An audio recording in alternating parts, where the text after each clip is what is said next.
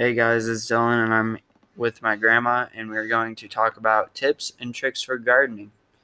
So Grandma, when do you start gardening? I like to start gardening indoors after the first of the year because tomatoes, broccolis, peppers, they don't have enough time to grow outside before the bad weather hits. In Eastern Oregon, we don't have a long enough season to start them in the ground and have them mature before the fall freezes come. How do you get the ground ready? What tools do you use? I always have the ground rototilled and then use a rake to make it smooth and level. Then you use a hoe and a shovel a lot to keep the weeds out of the garden. When do you plant the garden outside? It's an old wives' tale that you plant above ground crops during the light of the moon and those below ground crops in the dark of the moon. My grandmother believed it because in the Bible it says there's a time to plant.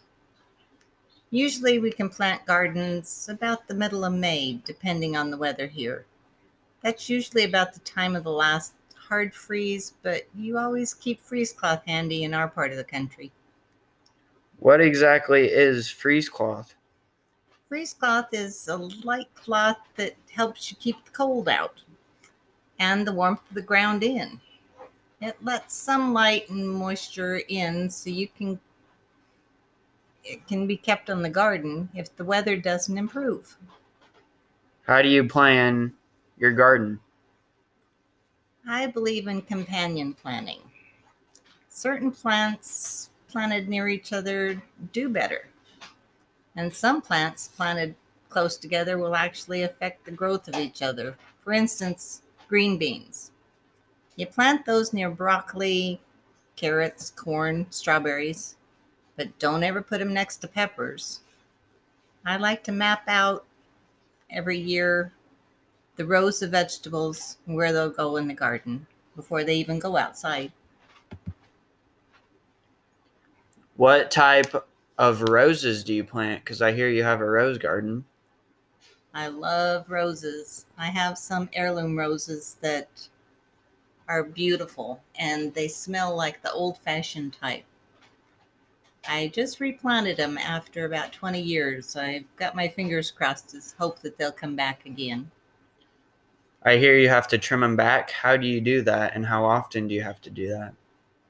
Well, again, we have such bad weather that usually parts of the plant freeze. And you wait until spring till it greens up, and then you cut back the parts that have died. And they usually come back after that. Do you have to cut back the old flowers?